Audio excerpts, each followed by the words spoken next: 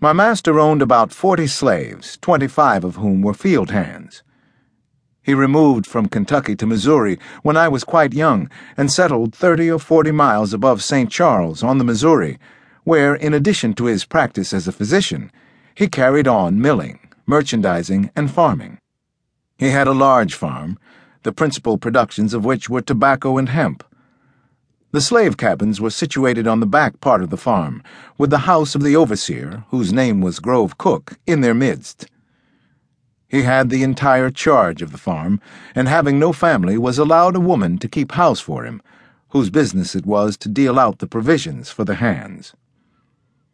A woman was also kept at the quarters to do the cooking for the field hands, who were summoned to their unrequited toil every morning at 4 o'clock by the ringing of a bell hung on a post near the house of the overseer. They were allowed half an hour to eat their breakfast and get to the field. At 4:30, a horn was blown by the overseer, which was his signal to commence work, and every one that was not on the spot at the time had to receive 10 lashes from the Negro whip, with which the overseer always went armed. The handle was about 3 feet long, with the butt end filled with lead, and the lash, 6 or 7 feet in length, made of cowhide, with plaited wire on the end of it. This whip was put in requisition very frequently and freely, and a small offense on the part of a slave furnished an occasion for its use.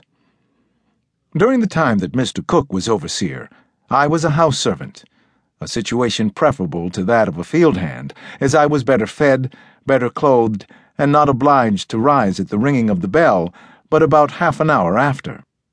I have often laid and heard the crack of the whip and the screams of the slave. My mother was a field hand, and one morning was 10 or 15 minutes behind the others in getting into the field. As soon as she reached the spot where they were at work, the overseer commenced whipping her.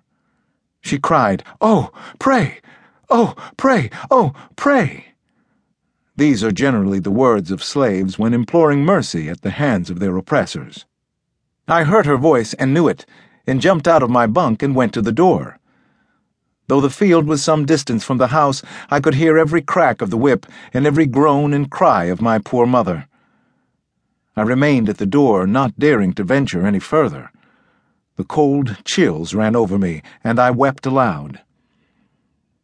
After giving her 10 lashes, the sound of the whip ceased, and I returned to my bed and found no consolation but in my tears.